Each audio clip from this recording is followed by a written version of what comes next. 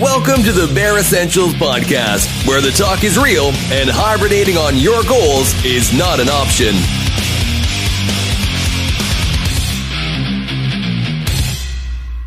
Hey everyone, thanks for joining. I am your host, Charles Wallace. Today's guest's journey to becoming a healing professional began prior to him entering nurse practitioner school. He didn't realize it at the time, but his undergraduate education would set him on a path of service. His original aim was to obtain a degree in business. However, while in college, the school's focus on social justice and service of others pushed him in a different direction.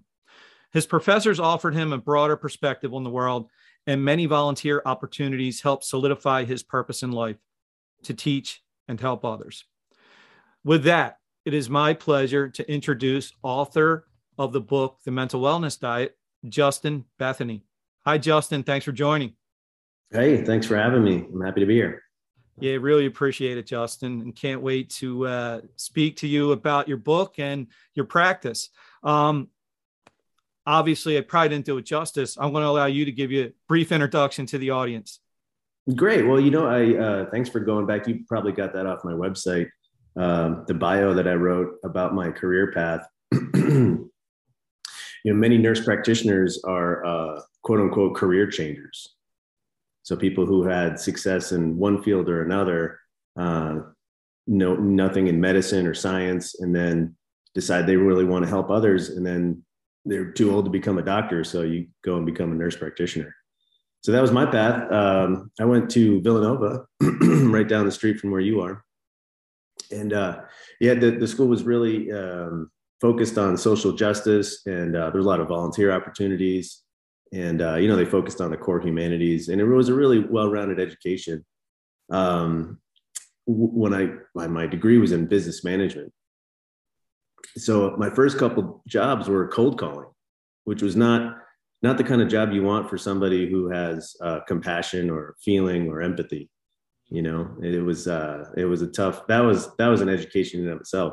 So then, if we want to go back into my story, so then I moved to California after I graduated, and couldn't really find any work, was running out of money, and then decided to just do what I've always done. And I used to teach swim lessons to kids, and coached basketball and taught and things like that. So then I worked at this facility that was for kids with special needs, emotional and behavioral difficulties. So that job, my first job out of college, earned just a little over $20,000 a year. It's pretty modest, but it was the best first job I could have gotten, because it really connected to, my unique talents and my interests, and it gave me a bit more of a purpose.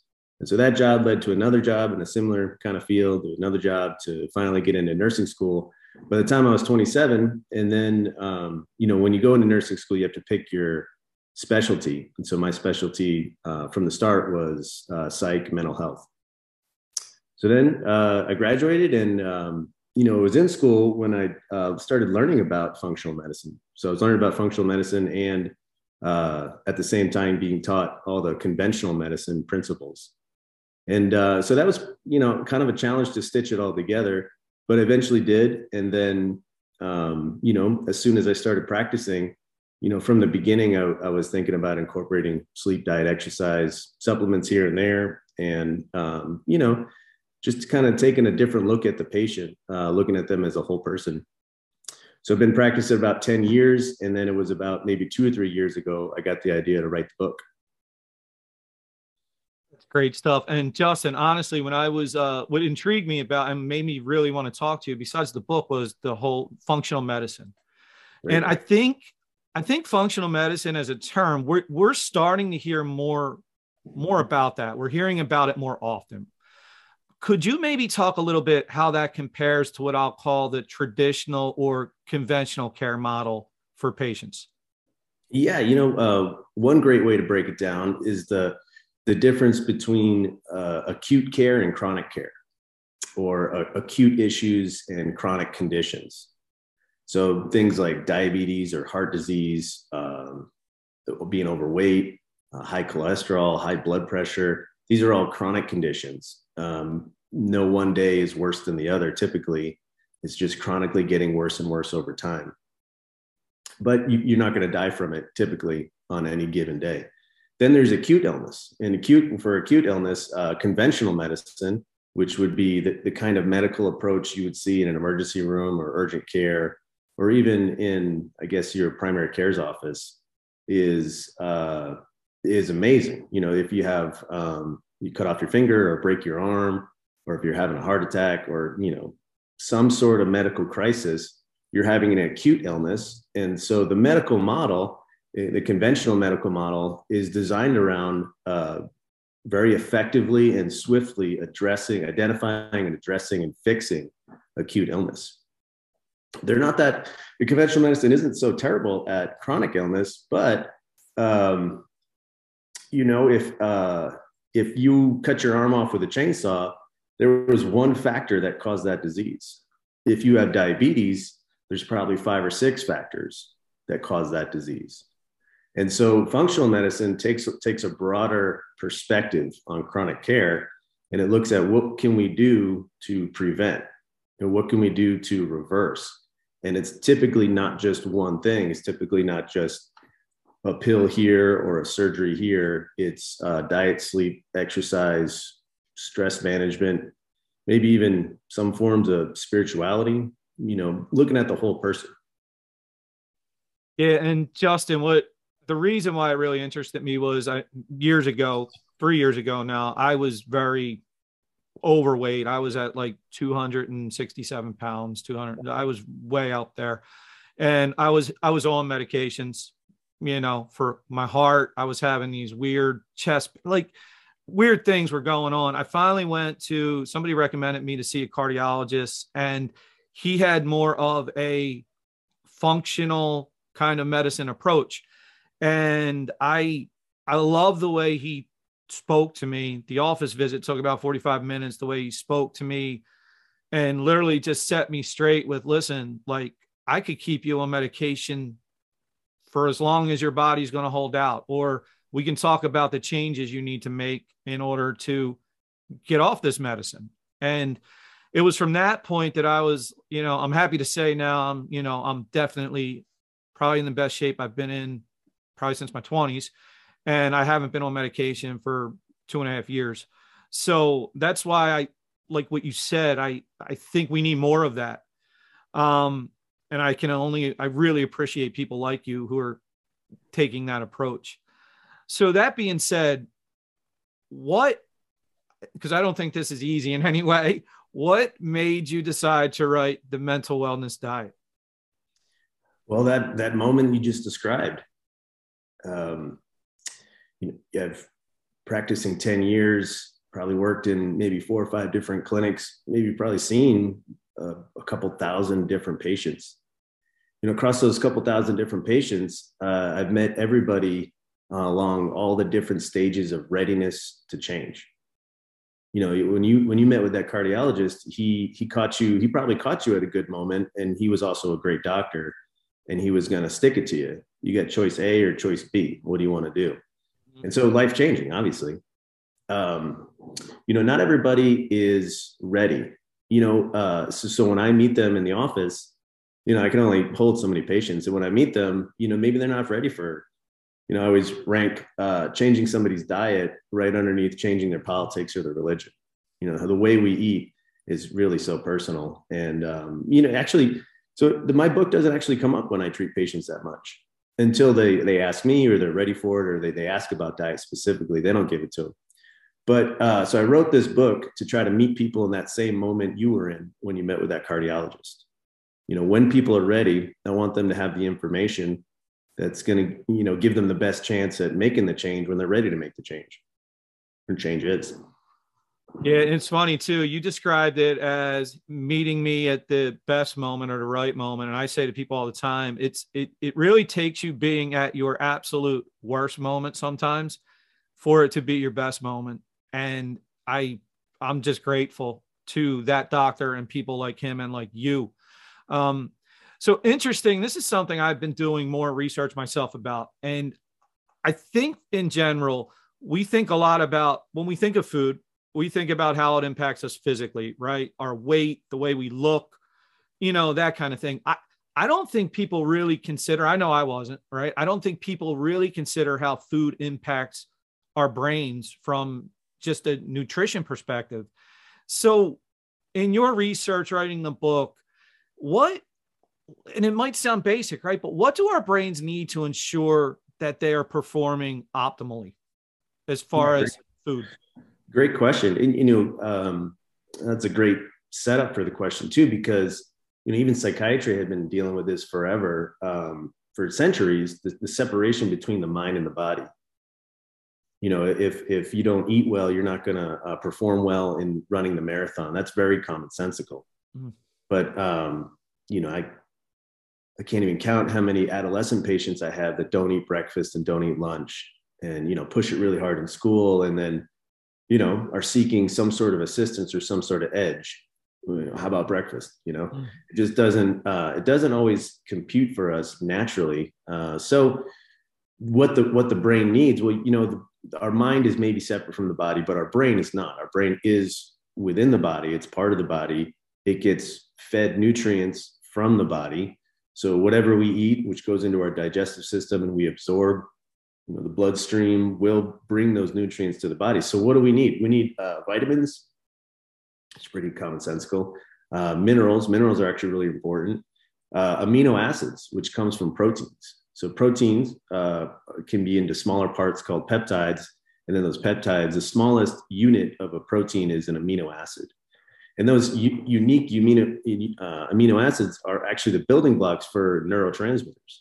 The communication molecules that help us feel and think and remember and perceive. So experiencing life depends on those amino acids and those proteins.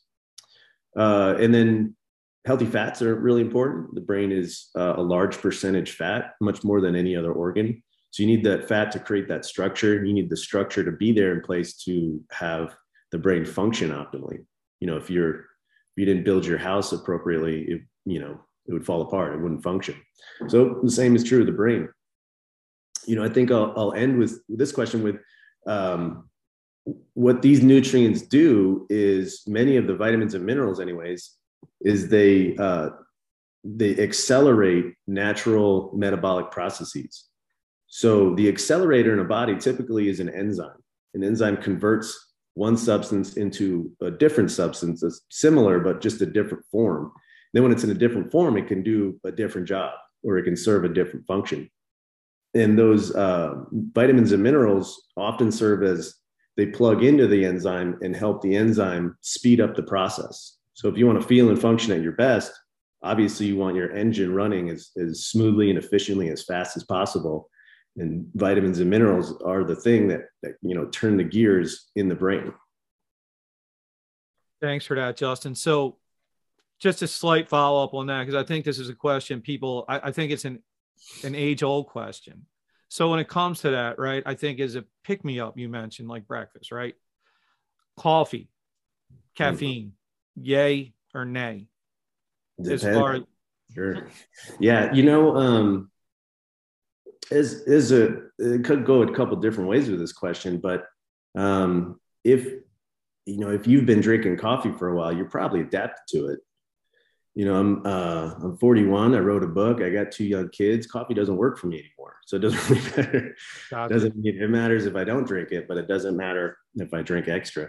I guess if you've never drinking coffee or if you haven't had it in a while, it will probably be fairly strong.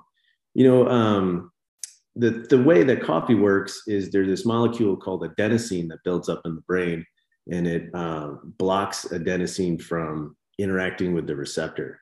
So it kind of tricks the brain into not feeling that sleep pressure. It can be overused. It's like the number one drug, the number one most consumed substance drug in the world. It when you need it, it can turn things on. It can turn on your alertness. It can kind of promote norepinephrine and dopamine release. But would you drive your car pedal to the metal all throughout town all the time and then slam on the brakes and never get an oil change? No, you wouldn't do that to your car. So should you be drinking, a pot of coffee all day, every day? Probably not. Yeah, it makes sense. So I think as human beings, right, I think I can talk about all the right things that we should do. I do feel like, though, people, it's unfortunate, but I feel like they respond better to the negative aspect to make a positive of it. So, in your opinion, how can not eating the right foods negatively impact mental wellness? And can diet actually contribute to issues like anxiety and depression? Okay, so scare tactics, Mm-hmm. straightforward. Yeah. Well, there's some toxins out there. Sugar or excess simple carbohydrates, too much sugar. That's one of them. Not for everybody, but for a lot of people, some of the grains can be problematic. So wheat is probably the biggest one. For some people, we can all have various food sensitivities to. I mean, I took a test once, and it was like cantaloupe, which I never eat, and salmon, which I always ate, and then wheat. So it really is unique to the person. Some food toxins, but sugar is pretty much terrible. Too much carbohydrates kind of terrible. Trans fats are terrible, and then the absence of fruits, vegetables, in my opinion, in the book, in the mental wellness diet, meat products for the protein and the fat soluble vitamins and the other minerals. So what happens when you eat like garbage is kind of the question. Yes. Well, the basic answer is you don't feel as well. You feel kind of like garbage. There's I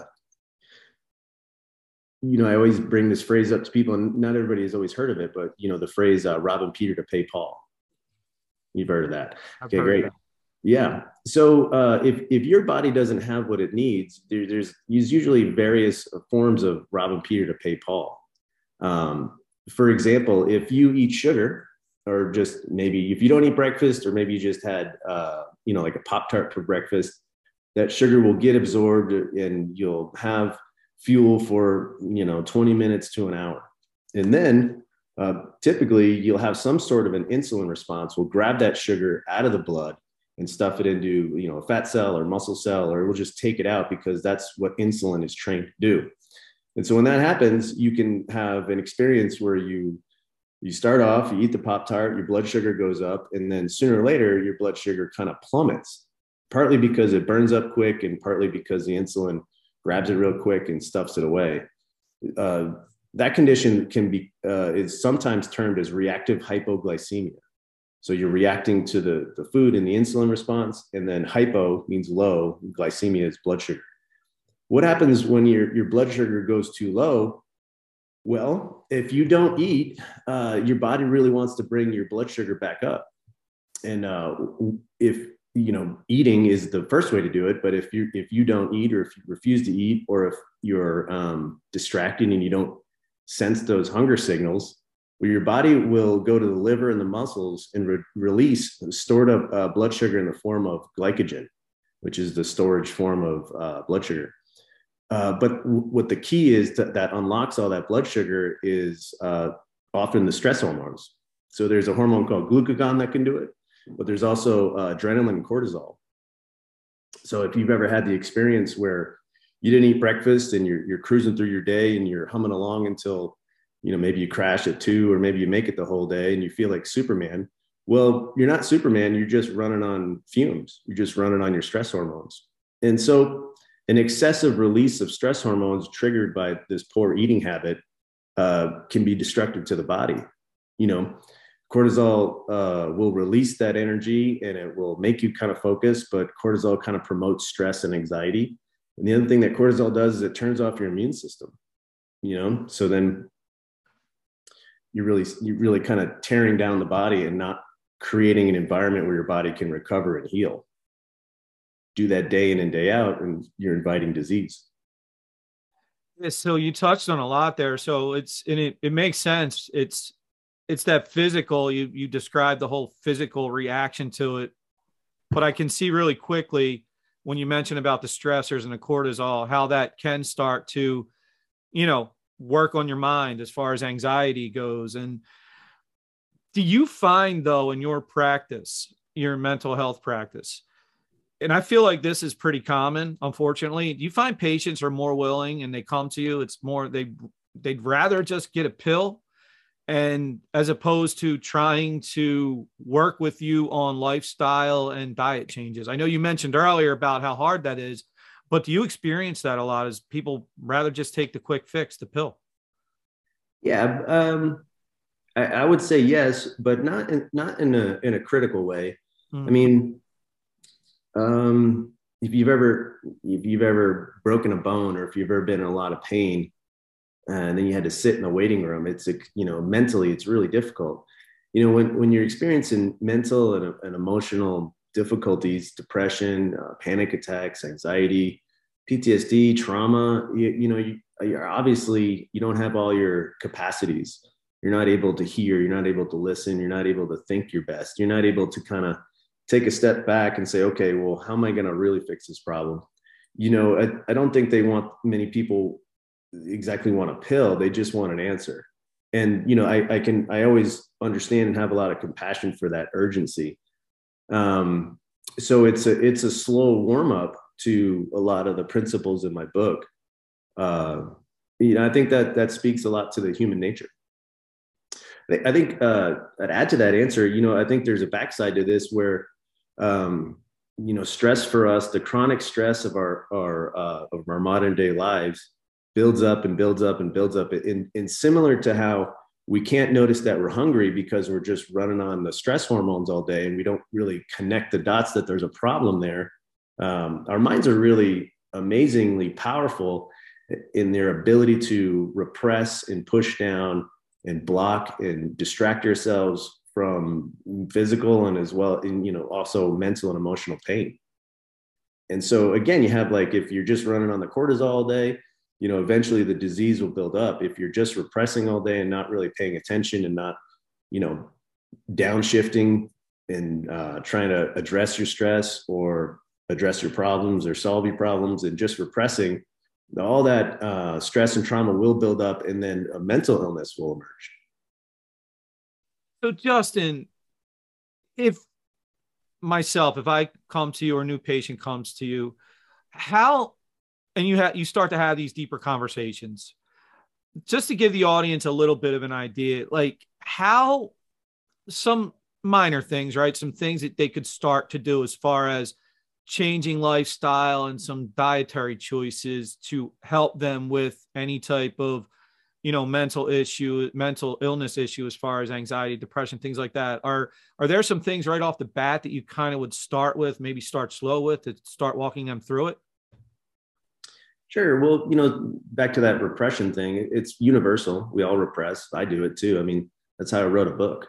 So I had to kind of push down the burning the candles at both ends, stress and the exhaustion and the fear and the self-consciousness and all of that, and just kind of push on through while still, maintaining my other responsibilities.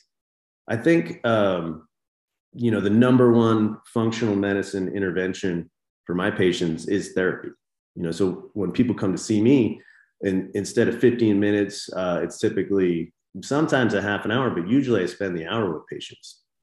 So it's, 10 to 15 minutes talking about medication or strategizing there. But the rest is, what's going on. It's that creating that space for people to kind of come and dump or get it out or admit and acknowledge.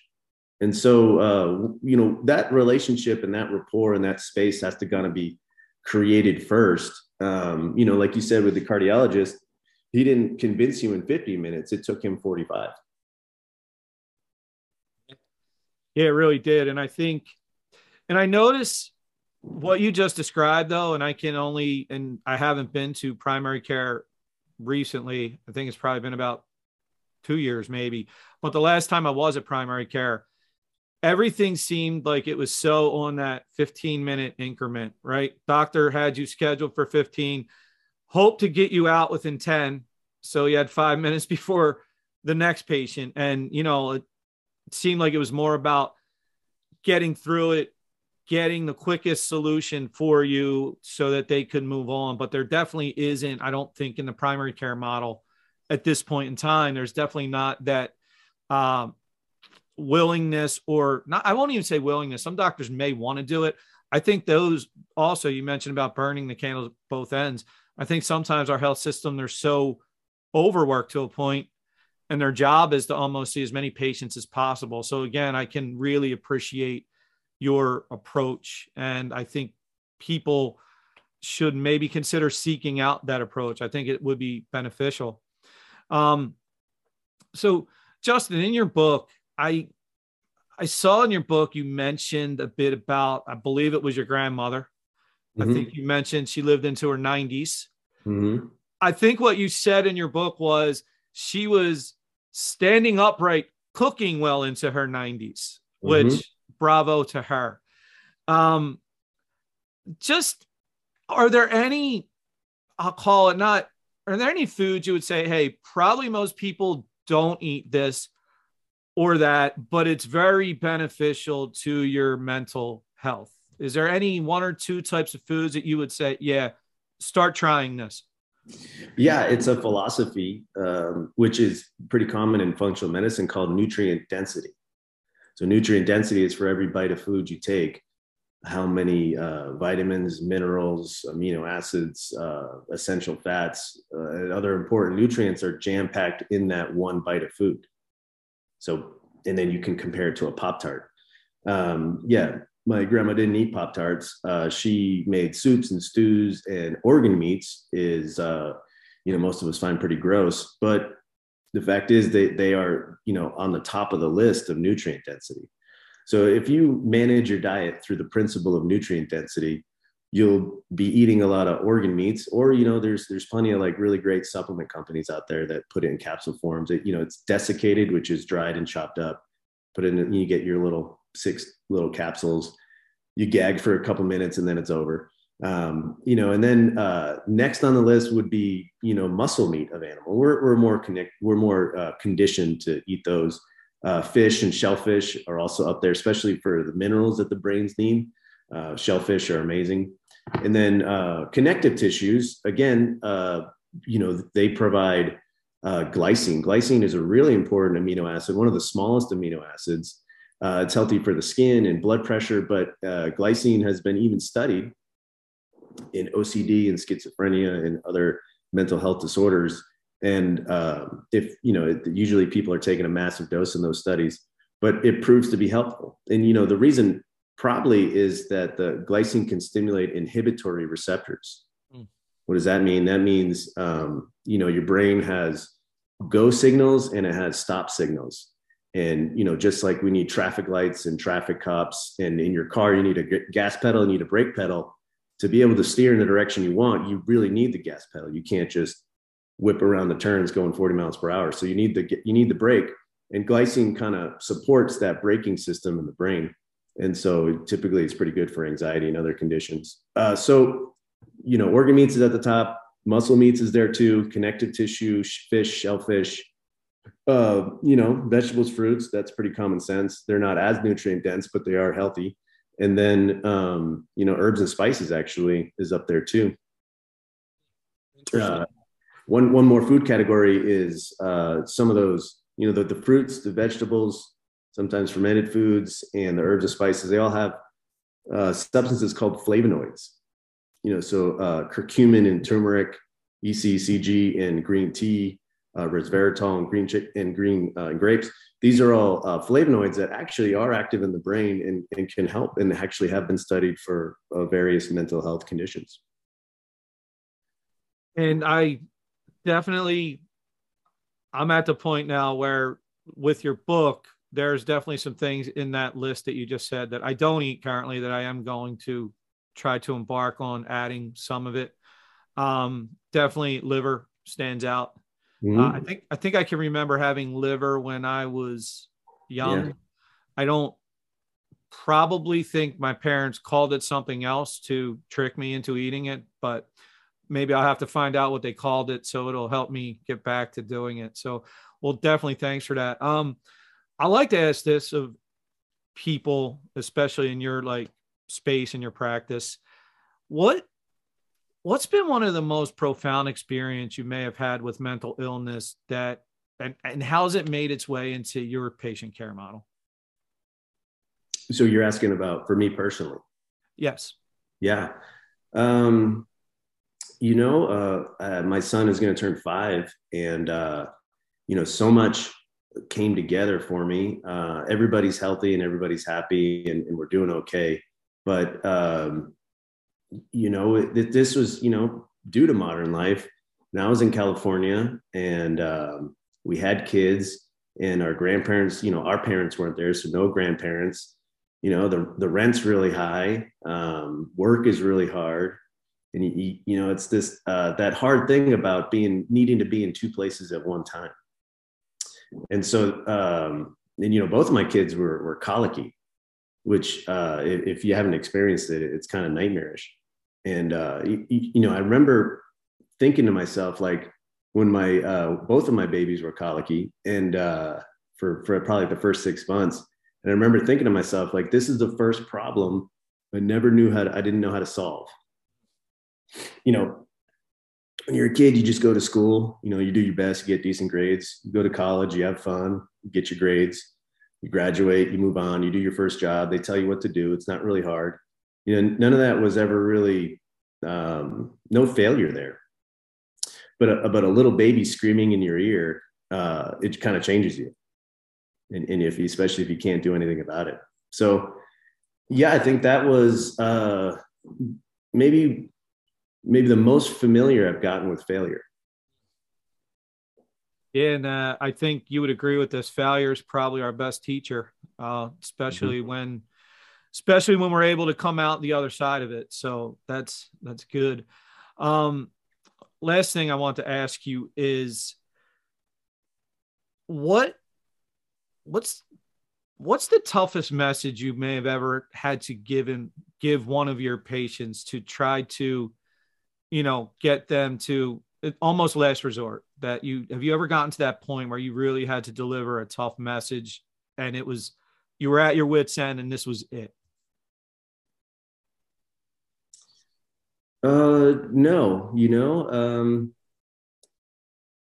I really like what you said about the failure piece. And, I wrote in my book, I was just having this conversation with a patient yesterday. I wrote in my book, I took a stab at a 4-step process to find your meaning and purpose. And step 1 is find something in the world that bothers you, like starving children or, sick animals or whatever. And then number 2 is kind of find something you can do to do something about it.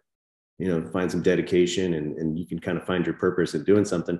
And then, number 3 is make sure it's impossible to conquer, something like golf or skateboarding. Whatever you do in life, make sure you can't win. You can never master it. It's never going to be possible. And then number 4 is make sure it's something that goes against the grain, that bothers people, that, other people would never want to do. It goes, against what is natural for other people, but it connects with something inside of you. And that way it's all yours. There will be no competition for whatever it is, that purpose that you have or that meaning. And so, it's such a privilege to sit with people with their struggles.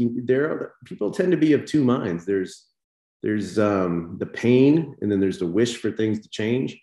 But then people always have this other part of them that maybe has an appreciation or a comfort or a familiarity or some sort of just, I don't know what the right word is, but a sort of resilience.